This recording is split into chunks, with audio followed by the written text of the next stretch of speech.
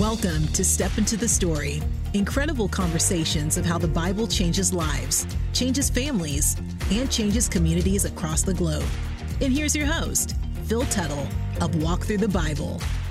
Well, welcome to Step Into the Story. This is going to be a great conversation today with Jennifer Rothschild. And I know for some of you, Jennifer is a familiar name. Her resume is exhaustive and exhausting. I can't imagine so many gifts being packed into one person. Singer, songwriter, gifted communicator, really prolific author, and more than anything else, just a Bible teacher who can connect the message of Scripture just in a deep way with people's lives. You know, every time we gather on Step Into the Story, we're exploring the intersection of our story and God's story. And I just can't imagine a better guest for this particular podcast than Jennifer. Jennifer, welcome to Step Into the Story.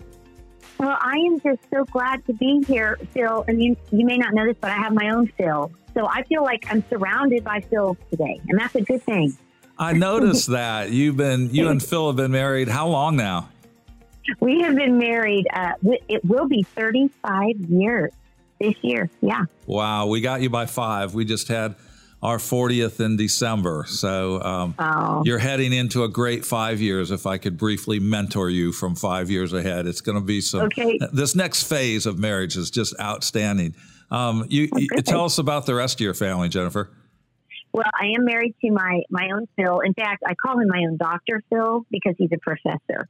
There you go. We have kind of lived the academic life. You know, our calendar is kind of the school calendar every year for the last many. And so he's a professor of what's called entertainment management. He was a business professor, but it's entertainment management that he teaches here in Missouri at Missouri State University.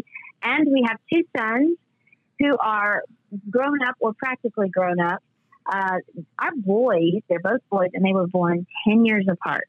Wow. So, yeah, you can imagine there were some seasons in our home that were just a little crazy because there was one season where we had a preschooler, a preteen, and I was premenopausal. It was just not good, is all I'm saying. It was crazyville in our house. Anyway, so our oldest son is married to his high school sweetheart, and they have 2 little boys.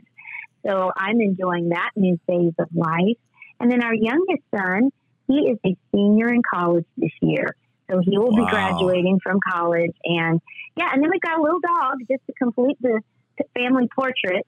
We have a little dog named Lucy, and she's a Shih Tzu. And I'm just going to say, she is the kind of dog that just like allows us to live in her house. You know what I'm talking about? Yep. That kind of dog? Yep, that's who she is. So those are all the people that I surround myself with that I love. Wow, a lot of parallels with our family. We have a dog named Chipper, and it's Chipper's world, and the rest of us are just visiting. Is kind of how it goes down at our house. What is your grandma name? There's no possible way a little kid goes Jennifer, or what's your grandma name? No, I'm Gigi. I love it. There you go. There you go. My wife, Ellen, wanted to be Nanabelle. She's very Southern, and, that's just a few too many syllables. So it's morphed into Meeble. We don't know what that means. And but it's the best name ever, isn't it? It is. And I'm the very simple Pops. So there you go. See, that's what my Phil is too. He's Pops also. Oh man, I got to meet that guy sometime. I like him already.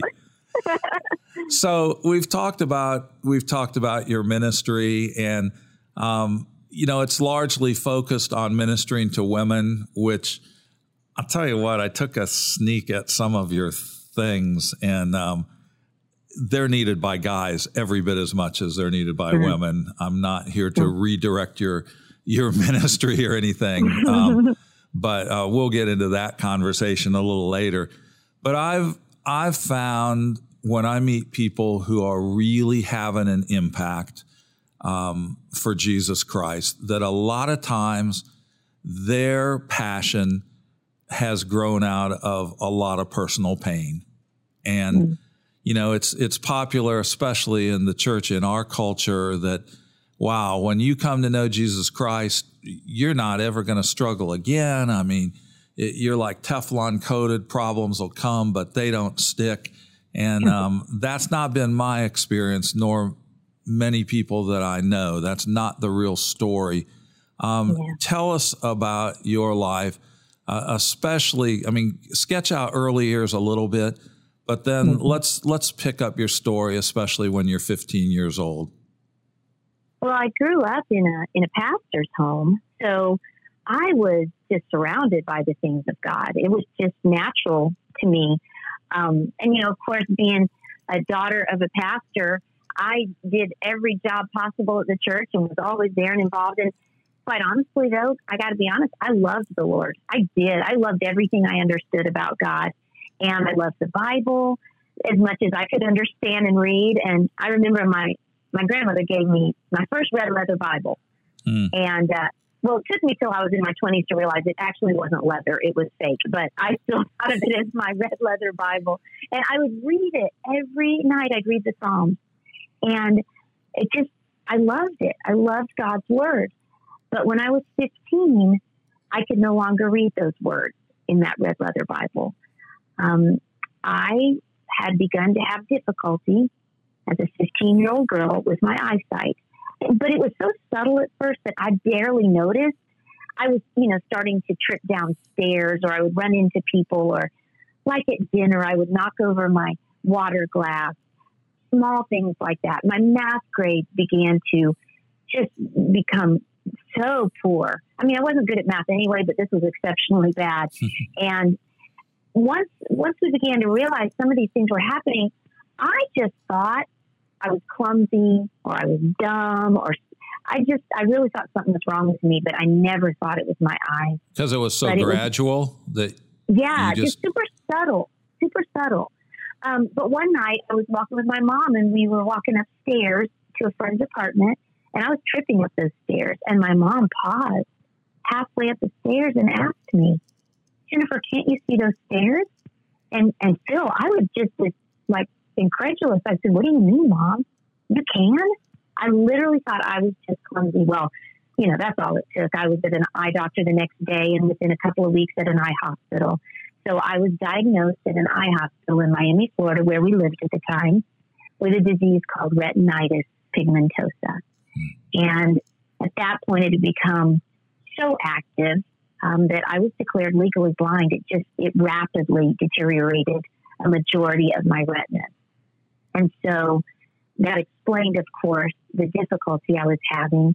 But it also kind of gave a forecast to my future, because the nature of the disease, retinitis pigmentosa, is that it's degenerative.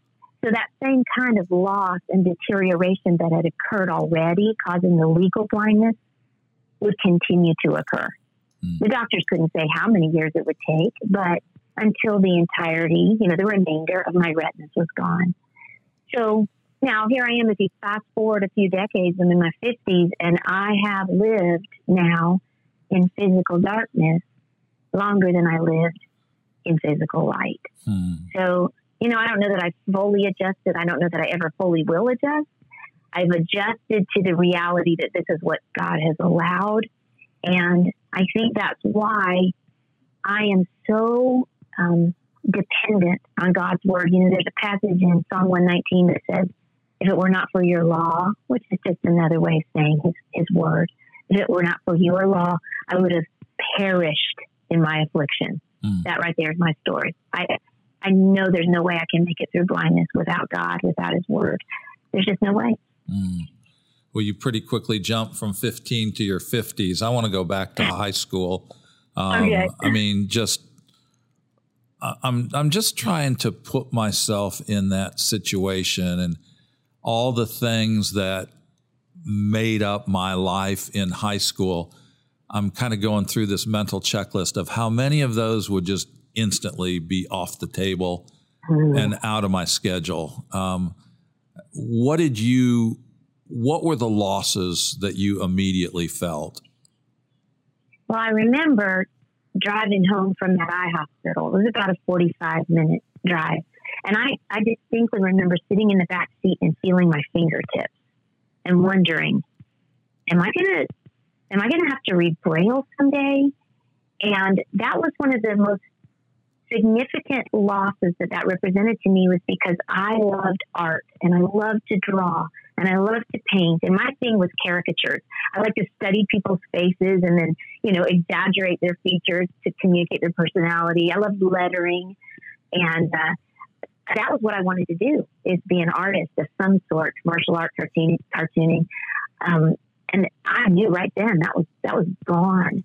I remember the fear that overwhelmed me, like, how am I going to finish high school? Because I couldn't see out of a textbook. I couldn't read off of a chalkboard. And our boy's going to want to date me. And then, if I really fast forward, it was this, because we're so good at future projecting, who's going to want to marry me? I'll be a burden. How am I? And realizing I'm not going to be able to drive a car. And that's, that was the biggest thing on my bucket list at 15, was getting my license at 16.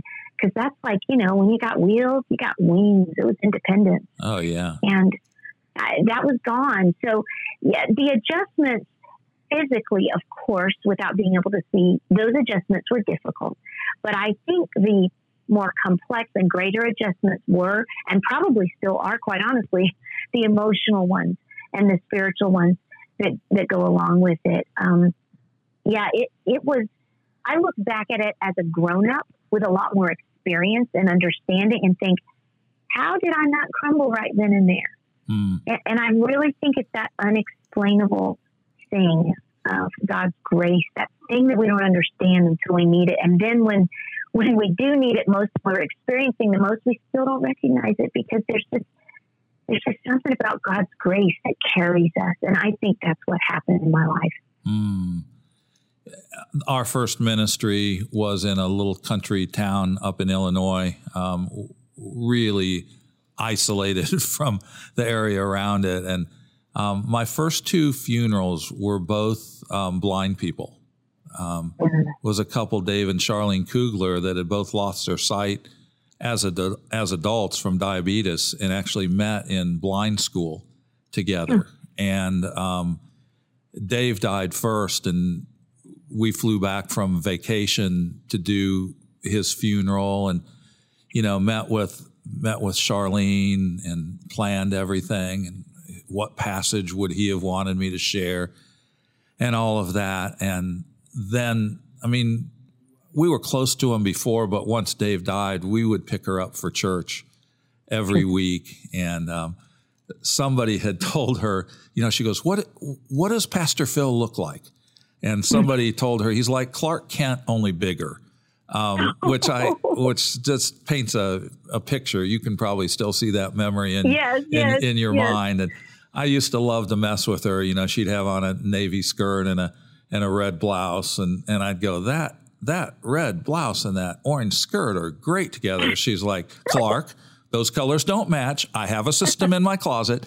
But it was just so unique that, because she had sight for a long time, she still, in her mind, still saw colors. And I always wondered, I'm not even sure I ever was non-awkward enough to ask her this question, but I want to ask you, which do you think is harder, to be born with no sight, and that's just the way the game is played, or to have it then lose it? Can you articulate your opinion on that? Well, I only have my perspective that I can speak to, but I think either one is a loss. Maybe one is realized in a different way than the other, but when you were saying that, I thought immediately of there's a poem by Elizabeth Barrett Browning, and she said, "'Tis better to have loved and lost than to have never loved at all." And I kind of think that's where I would land, that even though I have to navigate the loss and grieve the loss, I'm still so grateful for everything I have seen, because that was a gift. And then in some ways, it's a gift that is continuing to give, because I have some visual memories of color. I have visual understanding. I have a spatial understanding in my brain, you know, from being able to see. So I guess either one represents loss, but I know for me, I'm so thankful that I had the opportunity to see. And so, you know, it's hard for me to say. I wonder what would be interesting is what someone born blind would say. You know, maybe I experienced a different loss and they just experienced a different longing. Who knows? Yeah. I know a lot of times with people with different kinds of challenges, God compensates by giving them either heightened awareness through different senses. What did he do to compensate for the loss of really being able to draw and see friends' faces and exaggerate features? Is that when your interest in music, did it really take off then? Or had that been going on previously? Well, I had a very on again, off again relationship with music. I was one of those kids who would beg my mother to let me take piano lessons, you know, and then 6 months later I'd beg her to let me quit. And so I really was not a very proficient musician. In fact, anyone of us listening right now who knows anything about music, you will appreciate how bad I was when I tell you this. I could play anything out of the key of C, and that was about it. And only with my right hand. I would just kind of make up my left hand. I was just not a good pianist. But that particular day when I was coming home from the eye hospital, it was just quiet in the car, as you can imagine, you know, devastating news that none of us expected. And I remember looking at my daddy's, I could see the back of his head and I could see his knuckles on his steering wheel as he was taking us home. And I remember looking at my mom. I could only see the back of her head too, of course, imagining now as a mother, of course, I understood her silence. I mean, she's praying, Lord, let it be me instead, you know, that heartbreak. And I was, of course, silent, just processing how dark my future was becoming. And we got home finally, and no one had said a thing. And I went straight to our old upright piano that sat in our living room.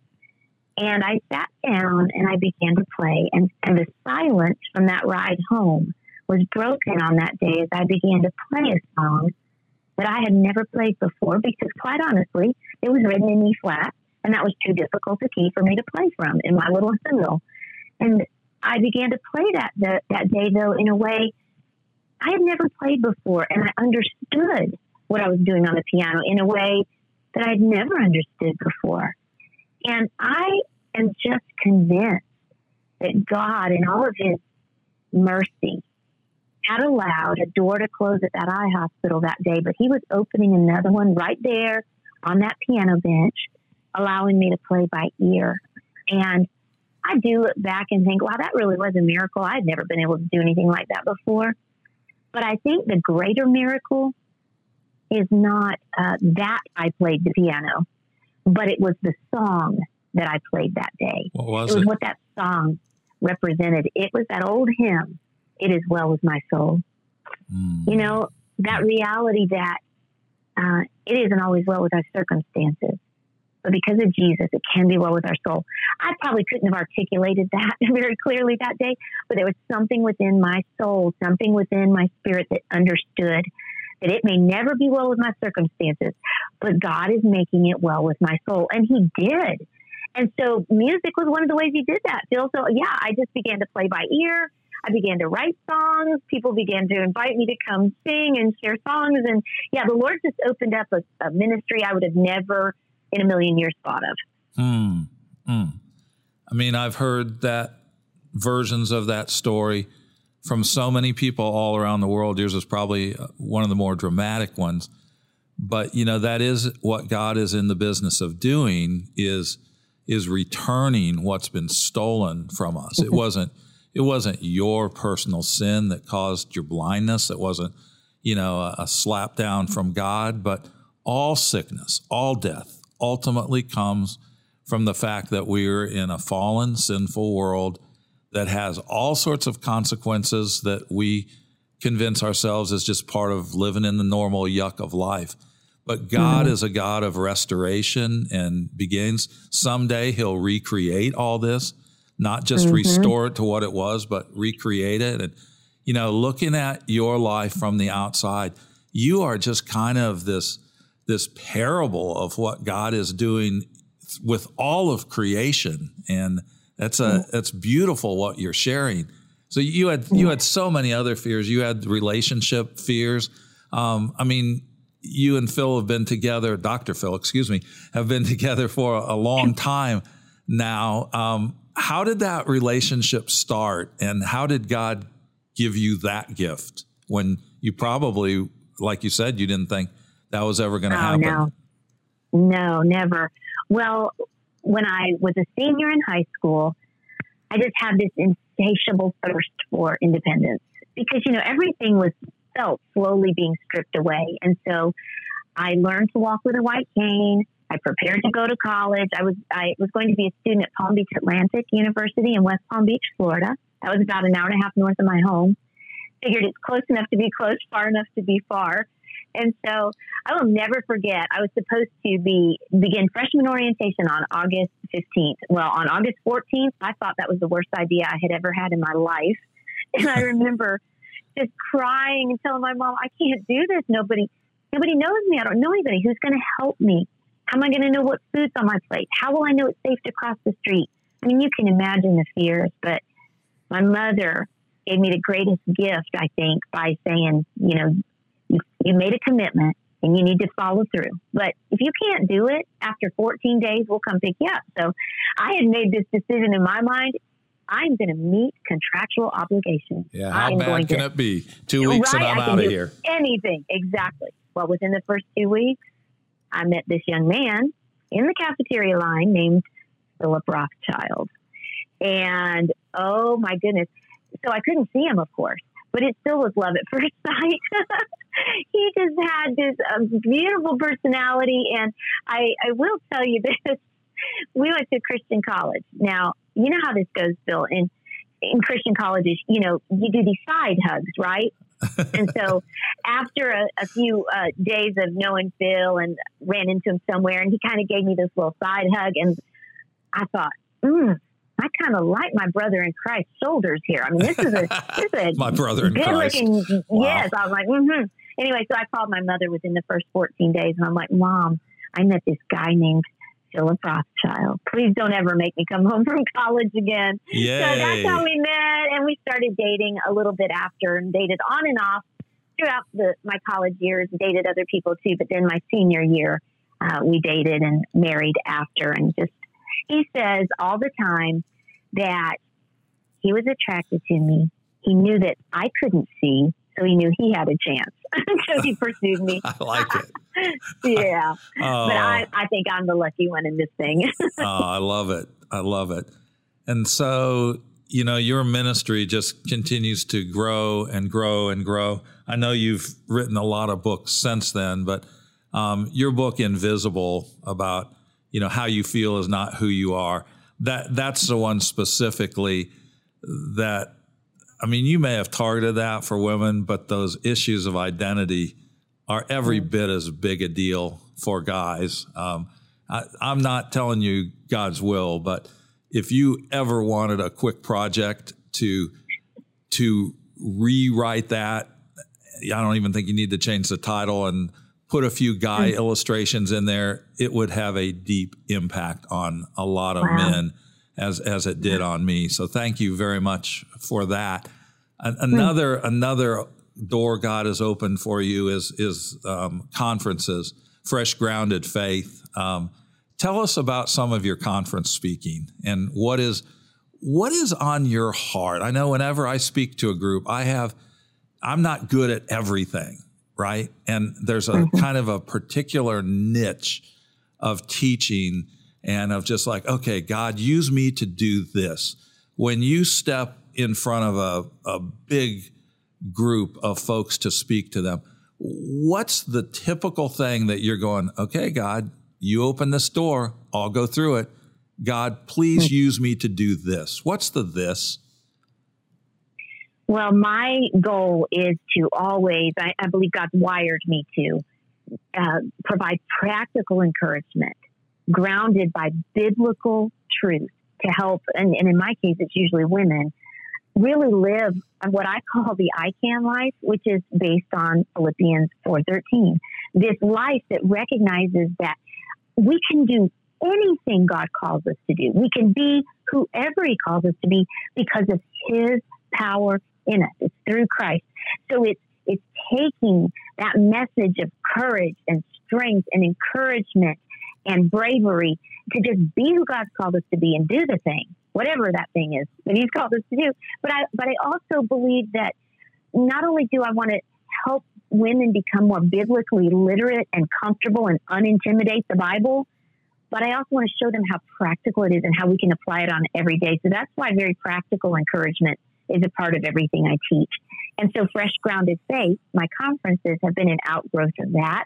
It's also been something intentionally that my husband and I have done in ministry to help esteem and lift up the local church, especially the smaller churches. Yes. The big churches in town, they get all the artists coming in, they get all the attention. But God's work is happening in all the smaller churches too. But the reality is, artists and authors can't always go to every church, and especially smaller ones, just because of stewardship. They need to go to larger venues to reach a greater amount of people. So Fresh Grounded Faith, my goal was that we would esteem these smaller churches by allowing them to partner with a host venue church and bring a kingdom-minded event to a community. So it unites the churches, it lifts up the body of Christ within a community, and then it draws women together from all denominations to come and just worship as one and learn from God's word. That's beautiful. You know, you mentioned Philippians 4:13, and I can remember when our daughter Emily, that may have been the first verse she memorized, even before John 3:16. She got the first half of it she could do. She'd say, "I can do all things." And then Ellen and I would kind of pause and look at each other, and Emily would smile and go off to do the next thing. And it's like, okay, we might want to teach her the second half of that because she's going to need that when she gets older. I mean, your message, not only your spoken and written message, but just your incarnated message of your life is the overcoming of obstacles and the I can do all things. The same guy who wrote that, Paul, said, without him, I can do nothing. So you got to have the second half of the verse, through Christ who strengthens me. And, you know, certainly in your life, it's so obvious because most of us would look at that and go, I see no way I would even survive that. How would I even want to live, let alone go on to achieve great things? But it's the through Christ who strengthens me. I know that same verse is the heart of your podcast, the 413 podcast. Mine is brand new. I think you're maybe episode number 10 or something. You've been going at 413 for a while. Tell our listeners about that podcast, because I think there's a lot of encouragement waiting for them there. And so we sure want to make that connection for our listeners. Tell us about the 413 podcast. Well, I think it's just now 2 years old. And by the way, I'll be happy to celebrate with you when this podcast turns a year, 2 years old. I see great things for you, Phil, in the future with this Step Into the Story. It's a great podcast. The 413, we just deal with one question a week. And I always frame them so that the answer is yes. So a title would be, can I learn to speak truth to my soul? Can I overcome fear with faith? Can I forgive those who have hurt me? And so every question is going to have a biblical yes to it. But I don't just give them the yes, you can. I say, yes, you can. And here's how, according to God's word.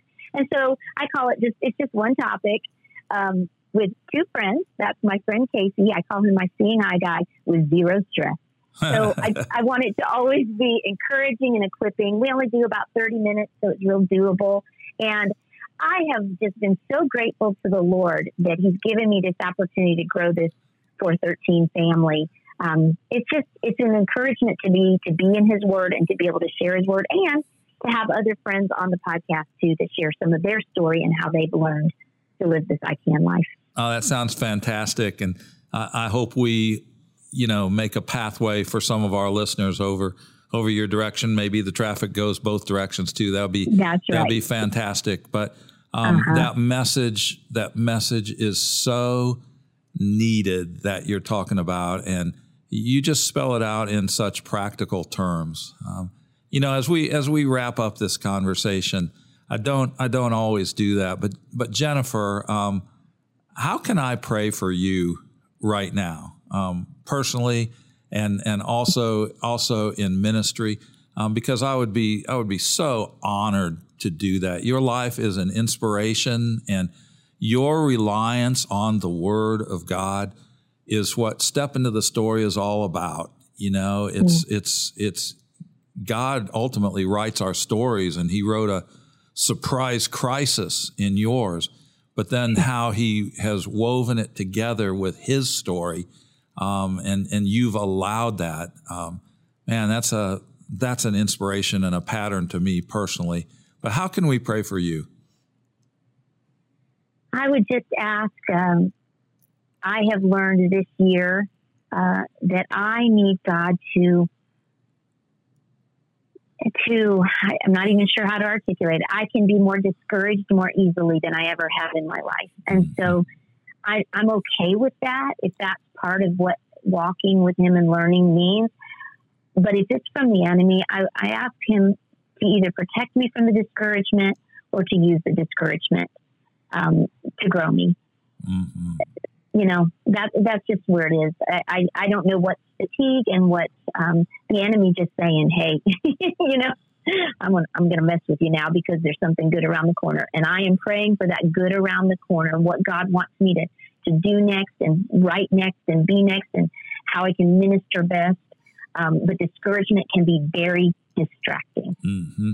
We just finished a 3-day leadership retreat at Walk Through the Bible, kind of laying out a strategic plan for the next year and a little beyond that. And we started with just talking about how are you doing, our 5 leaders. And let me just tell you, you would have fit right in with that group, because what you're feeling is really common right now. And I'm sure no stranger to it. It just seems like a lot of your favorite things and my favorite opportunities aren't possible. And I mean, no jet lag, but plenty of Zoom lag right now. And I just can't wait to be face to face with folks, and the losses through COVID. And then you feel guilty because, I didn't lose anything. I didn't lose a loved one. We didn't even get it yet. I shouldn't feel. And then when self-condemnation comes, that's even deepens the discouragement. So it's easy for me to pray for you. Father, thank you for Jennifer.